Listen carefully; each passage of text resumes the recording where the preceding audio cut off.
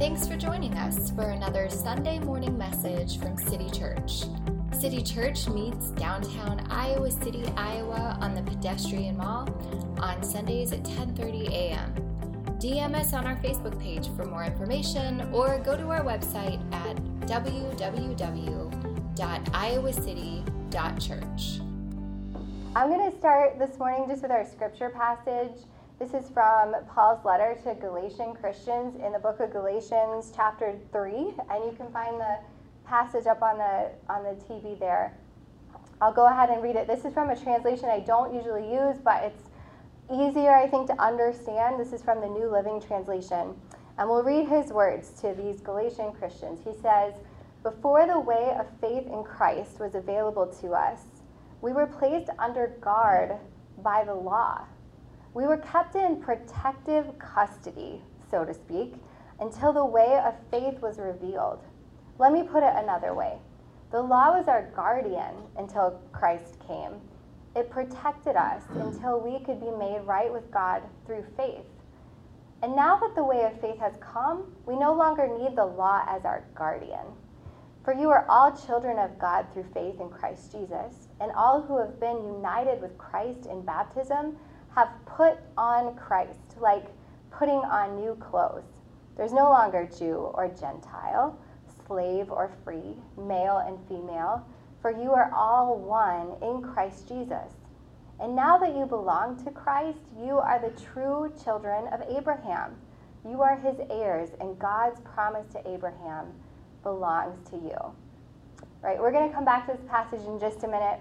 How many of you guys had a library card when you were growing up? Had a library that you could access, or you have a library card now? Before there was Amazon.com, the library was the fastest and most convenient way to get a book you wanted to read, right? Anybody have library reading programs when you were a kid? Summer reading programs? Yeah. So we did, and my kids did, and you know, when you do the summer reading program, you got to make sure you have a library card.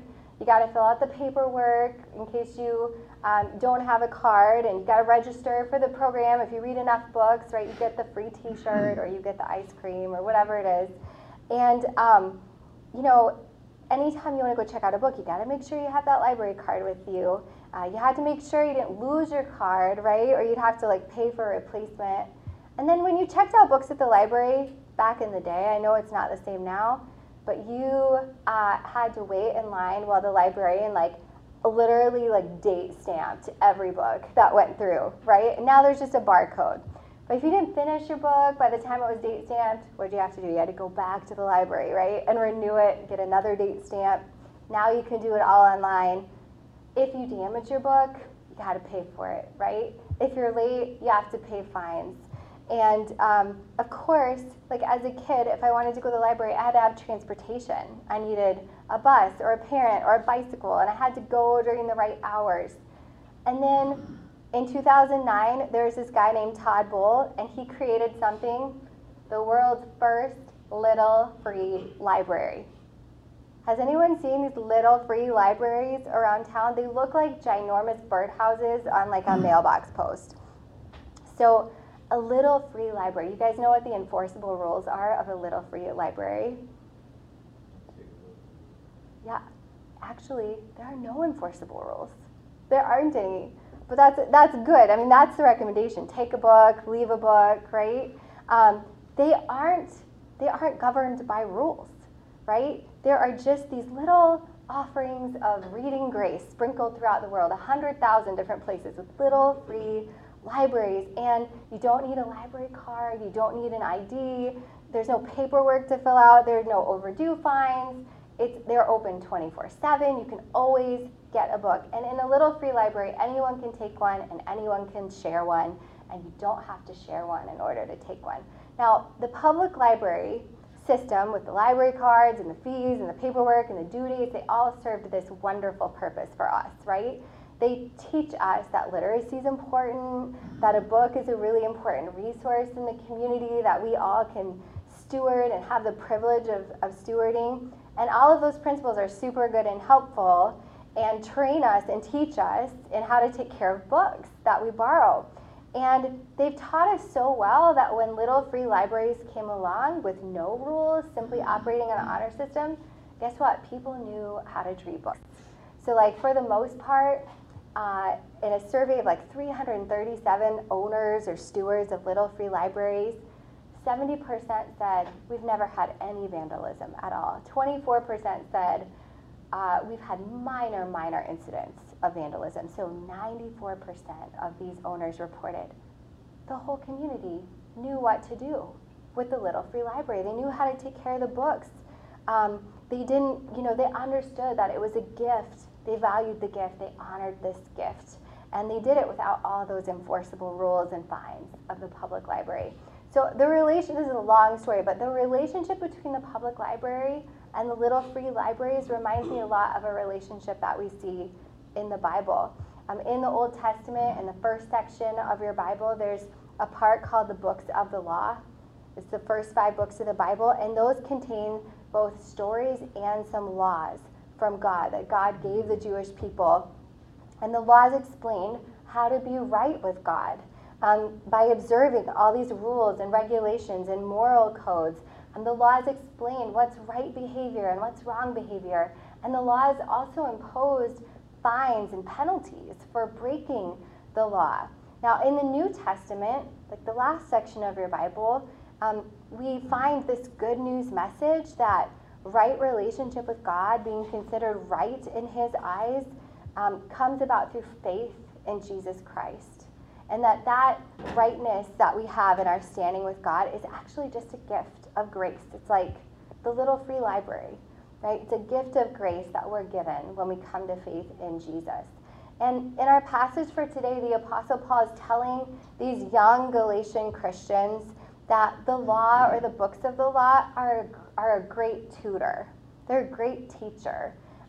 But salvation, that right relationship with God and membership in the community of believers, it actually comes as a gift of God's grace when we put our faith in Jesus alone. And this is a gift that anyone can be given without having to fulfill all the rules first. But the problem is, lots of people, not just Jewish people in the Bible, but lots of us, maybe you, have trouble accepting that your right relationship with God or someone else's right relationship with God comes just through faith in Jesus Christ and not through a diligent devotion to a set of rules. I think some of us might be rules people by nature. Is anybody do rules comfort anyone? They comfort me. I like to know what's right and wrong, who's doing the right thing, who's not, how do things work. And in fact, this is a really weird phenomenon, but I've been a pastor for about 14 years. I've been a Christian for a long time. And I often see this phenomenon that we're seeing in Paul's letter that sometimes new Christians are the ones who are most likely to be excited about rules. And I kind of explain it to myself like this. There's an excitement when we come to faith in Jesus. Maybe we experience God's love for the very first time. And I've seen new Christians want to soak up everything there is to know about God and the Christian life and faith and community with other believers. And that's not wrong. That's a really good thing, right? But when they run into rules or they run into guidelines or principles, sometimes people can get overzealous, right? Sometimes people can get some black and white thinking. And all for a good cause, all because they want to honor God, all because they want to do the right thing. But if our faith becomes all about rules and black and white thinking, then it can leave new believers feeling drained, feeling exhausted, reliant upon their own strength rather than God's grace. You can slip into this mindset that, now I have to earn God's grace. So it seems like that exact thing has happened to the Galatian Christians as well, many of whom were Jewish Christians. They were so excited when they first heard about this salvation through faith in Jesus Christ. Paul had brought it to them. He told them Jesus had been resurrected from the dead, that his death on the cross and his shed blood was for the forgiveness of all sin.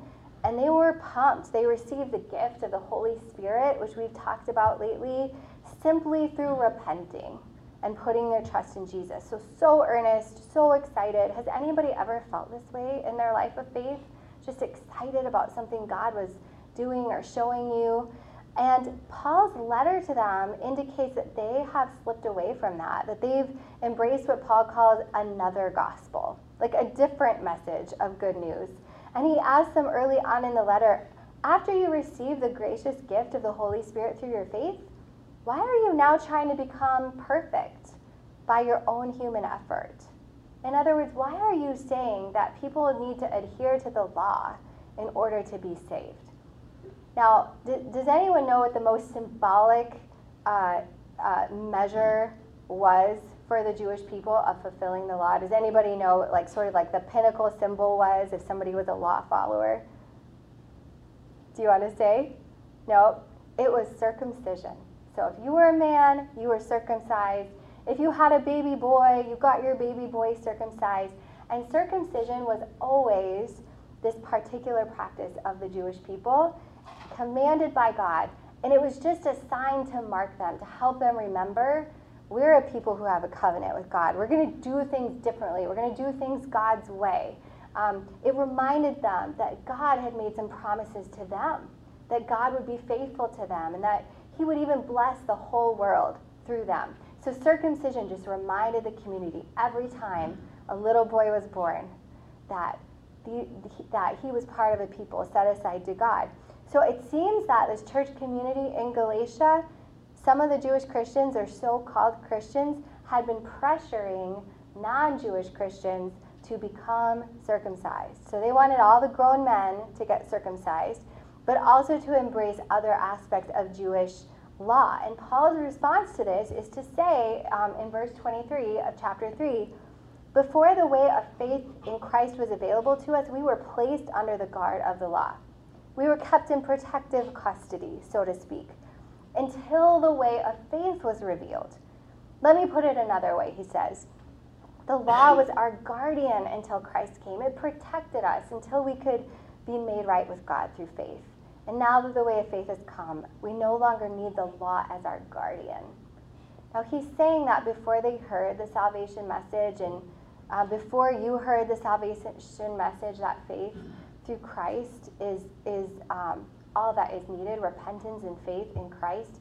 The law was a guardian. And what Paul means by that word refers to a slave who would escort a child to school every day, a slave who would escort a child to a master. The law was like an escort service, to protect this child so that it wouldn't get kidnapped on the way to school, so it wouldn't get attacked by robbers trying to steal his lunch money. The guardian made sure that this little child didn't get lost along the way. The law offered protection. It informed the Jewish people about what goodness looks like, about what righteousness looks like.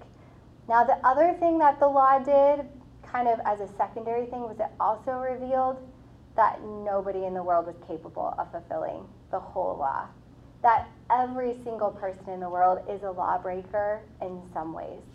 We're just not able to fulfill all of the law of God, and the Jewish people weren't either. And the law of God, Jesus says, all of the commandments in the Bible, in the Old Testament, they boil down, Jesus says, to loving God with all your heart, your soul, and your strength, and loving your neighbor as yourself.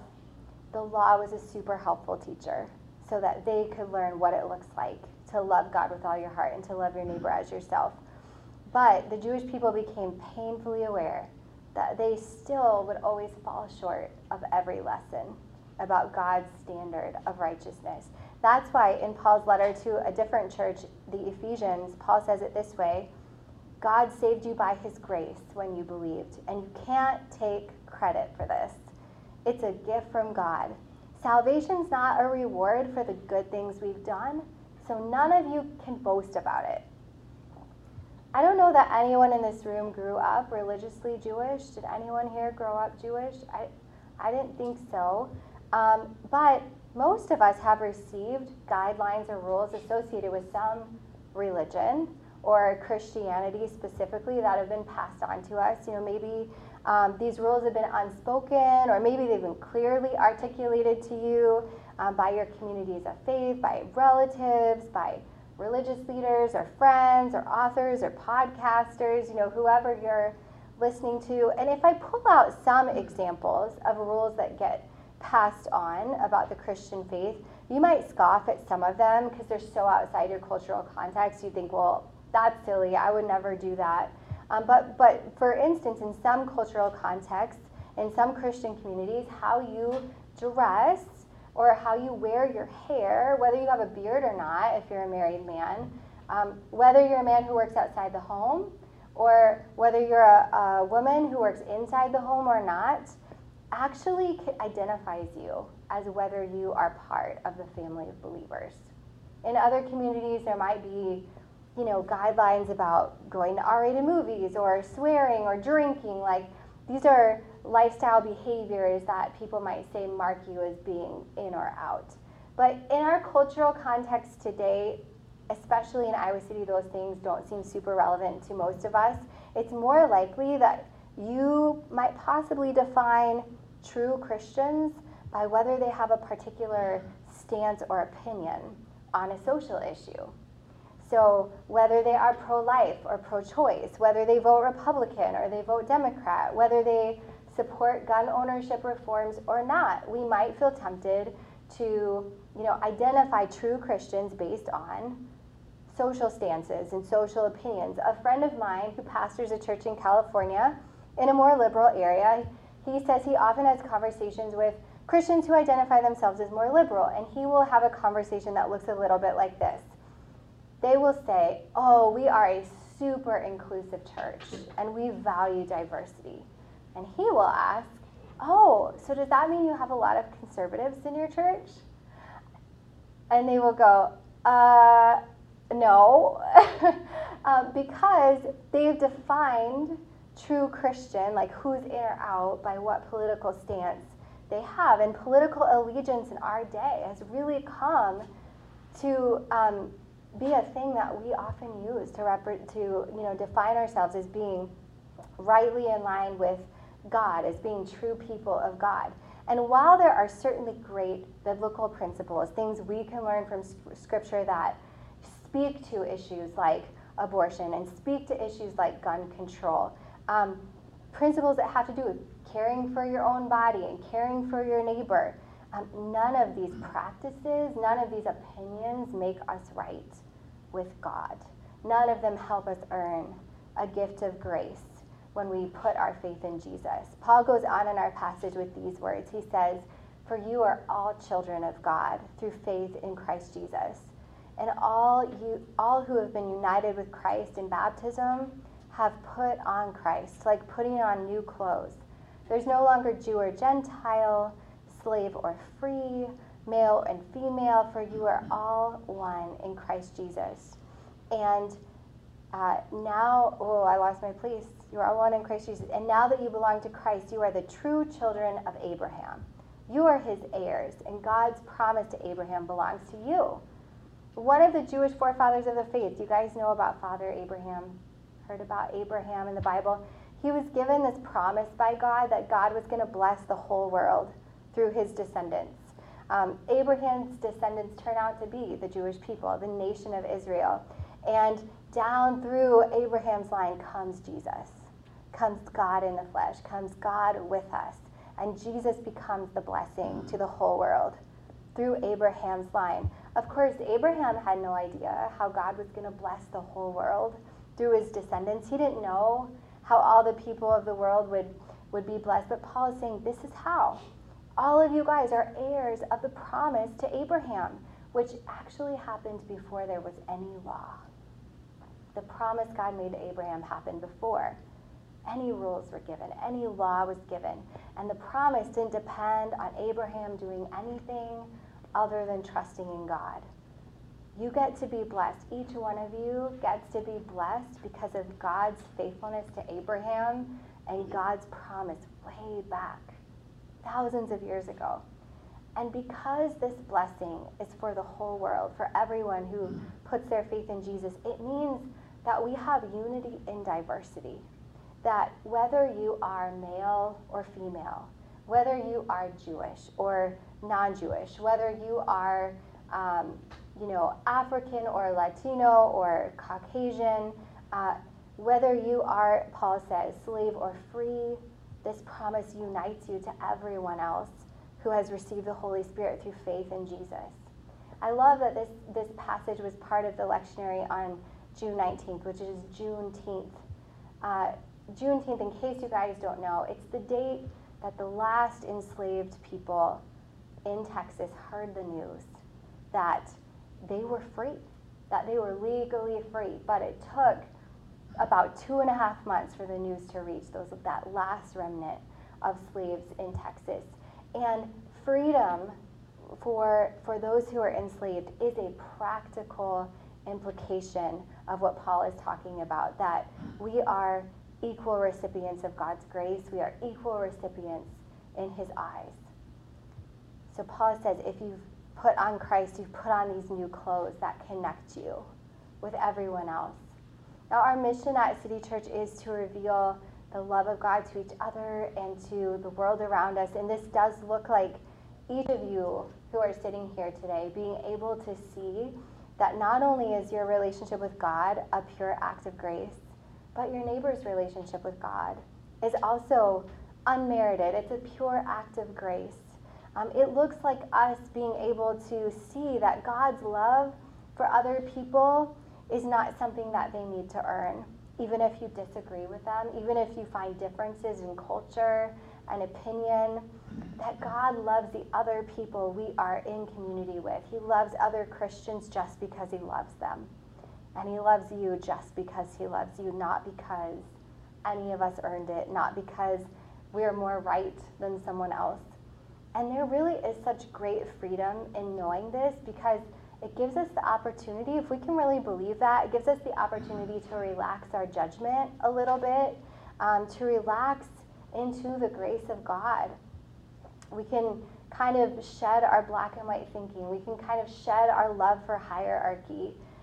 God loves you because he loves you. God wanted you close to him before you even knew God existed. So as we, if you're somebody who identifies with, an obsession over rules, or even in your walk with God, worrying about whether you're right enough, whether you're good enough, feeling bad because you're not, we can let go also of that obsession of whether we're okay with God. We can trust that his mercy is enough and take advantage of these little free libraries of grace, right, that he's given us. But there is a faithful response to this gift. So while we don't need the law as our guardian, a gift of this magnitude really invites us to think about what a good response would be, what a faithful response would be. When somebody gives me a really meaningful gift, or even a small gift, I usually send a thank you card. I do something in response because I have this gratitude. Like, I want them to know how meaningful it is to me. And I believe that God's gift of grace to us, of being in right standing with him, invites us to live a life that is faithful in response to God.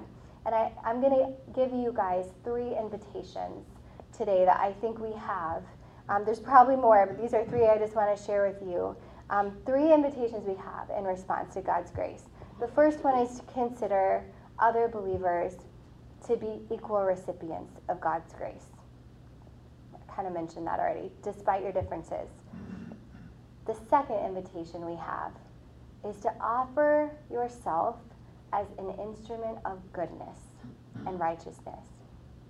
We are invited to offer ourselves as an instrument of goodness and righteousness. Sin actually doesn't go away. Like, we still sin as followers of Jesus. There are still things that are right and wrong. And in his letter to the Romans, Paul is talking about this amazing grace of God that covers over sin and forgives sin, and how abundant it is. But then he rhetorically asks this question. He goes in Romans chapter 6, what should we say then? Should we just go on sinning so that grace may increase? Like, should we just keep sinning because we'll just get more grace? By no means, he says. We are those who have died to sin. How can we live in it any longer? And then a few verses before he says this, in verses 11 through 13, Count yourselves dead to sin, but alive to God in Christ Jesus. Therefore, do not let sin reign. Don't have it have control in your mortal body so that you obey its evil desires. Do not offer any part of yourself to sin as an instrument of wickedness, but rather offer yourselves to God as those who have been brought from death to life, and offer every part of yourself to him as an instrument of righteousness. We pray the prayer of St. Francis at the end of every service here. And our prayer always is, Lord, make me an instrument of your peace. Lord, make me an instrument of your goodness. Make me an instrument of your righteousness. And so that is our invitation, to then look at our lives as instruments that we offer to God of goodness. And then the third invitation I think we have is to value God's law appropriately. We're not expected to follow all of the contextual, cultural, ceremonial regulations of the Israelites from thousands of years ago, but there are moral principles and commandments that teach us about what is right and what is wrong. Some people would like to say, we don't need to do anything with the Old Testament. We just only look at the New Testament. We just listen to Jesus. I would say we look at Jesus first, and we look at the Old Testament through Jesus' eyes. Jesus quoted the Old Testament. For Jesus, the Old Testament was scripture. But he had his own unique spin on it. He saw it a particular way. And so our invitation is to look at the Old Testament through the eyes of Jesus. We can't throw them away. They have relevance because Jesus valued them and he taught from them. And the Apostle Paul, in his letter to his mentee Timothy, he said all scripture, and the only scripture they had was the Old Testament. He said all scripture is inspired by God and is useful to teach us what's true and to make us realize what's wrong in our lives. It corrects us when we're wrong and teaches us to do what's right. God uses it to prepare and equip his people to do every good work. So the way we can even know that we're offering ourselves to God as an instrument of goodness is because Scripture tells us what goodness looks like. It tells us what righteousness looks like. So the three invitations: consider other believers to be equal recipients of God's grace alongside you. Offer yourself to God as an instrument of goodness and righteousness, and value the law of God appropriately, the way that Jesus did. I don't know, how you stack up against these invitations. I don't know if some of these invitations seem difficult to you. I don't know if you're hearing them and you're thinking, yeah, I think I'm on track with that. I think I'm doing well with this one invitation. But one opportunity we can take right now before we pray a prayer of confession together is just to examine our own hearts before we come to confession and communion. When we examine our own hearts, we're just kind of looking within, asking the Holy Spirit, hey, will you shine a light on our hearts? Could you show me if I'm off track here, if there's some way I've been thinking that is just not the way you want me to think, if there's some way I've fallen short, Lord, I want to confess it to you. I want to ask for your help. I want to ask for your forgiveness. We're not saved by confessing our sin every day. We don't get re-saved. But this is also an appropriate response to this gift of God's grace. We offer confession and ask for help, not because we're afraid God doesn't love us, we're afraid of God, but because he does. So I'm going to give us about 30 seconds just to examine our own hearts. Is there anything we want to whisper to God right now before we pray together?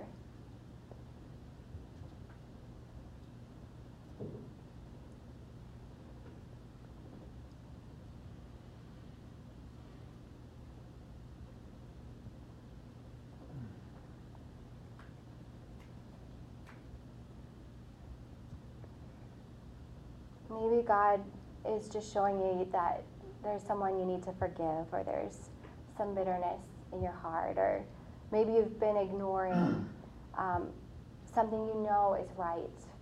You haven't done it. Or maybe you've done something you know that you shouldn't, and or you've spoken in a way that's hurt the heart of someone else or hurt God. You just have an opportunity to whisper that to him, and then I invite you to pray this prayer of confession along with me. The words will be up on the screen. Most merciful God, we confess that we've sinned against you in thought, word, and deed, by what we have done and by what we have left undone. We've not loved you with our whole heart. We've not loved our neighbors as ourselves. We are truly sorry, and we humbly repent. For the sake of your Son, Jesus Christ, have mercy on us and forgive us, that we may delight in your will and walk in your ways, to the glory of your name. Amen. We're now going to turn to communion, so I invite you to start working on these little wrappers. Sometimes they take a while. But communion is where we remember the love of God shown to us through Jesus. We remember that the cross was this place where, as Brian Zahn says, God reclaimed creation, where Jesus refounded the world. Instead of the world being organized around a system of violence and retribution and sin and greed, at the cross, the world was refounded on the love of God, expressed in forgiveness. And this forgiveness is recycled. You know, it recycles sin, turns it into grace and mercy. The Apostle Paul reminded early Christians of how Jesus instructed his followers to take communion. I'm going to read that to you today. He said, on the night that he was handed over to suffering and death, Jesus took bread, and when he'd given thanks, he broke it and gave it to his disciples and said, take, eat. This is my body, which is given for you. Do this in remembrance of me. So I invite you to take the little wafer, and we do that together in remembrance of Jesus today.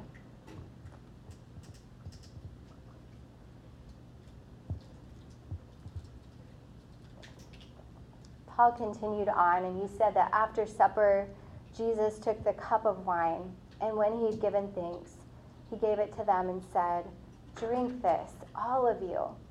This is my blood of the new covenant, which is shed for you and for many, for the forgiveness of sins. Whenever you drink it, do this for the remembrance of me. So let's drink for the remembrance of Jesus' gift of the forgiveness of sins. Will you pray with me just for a moment? Father, I thank you that you made us for yourself and you love us. And that, you know, before we even knew what sin was, before we even knew who you were, you sent Jesus, your son, to share our human nature and to live and to die as one of us in order to reconcile us to you.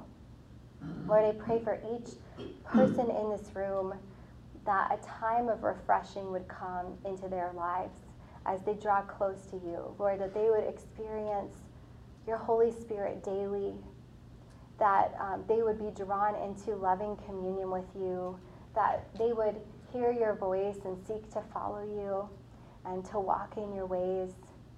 Lord, I pray that you strengthen us, that you give us tenacity and courage to follow you into any places that seem difficult or costly. We love you, and we say this all in your name. Amen.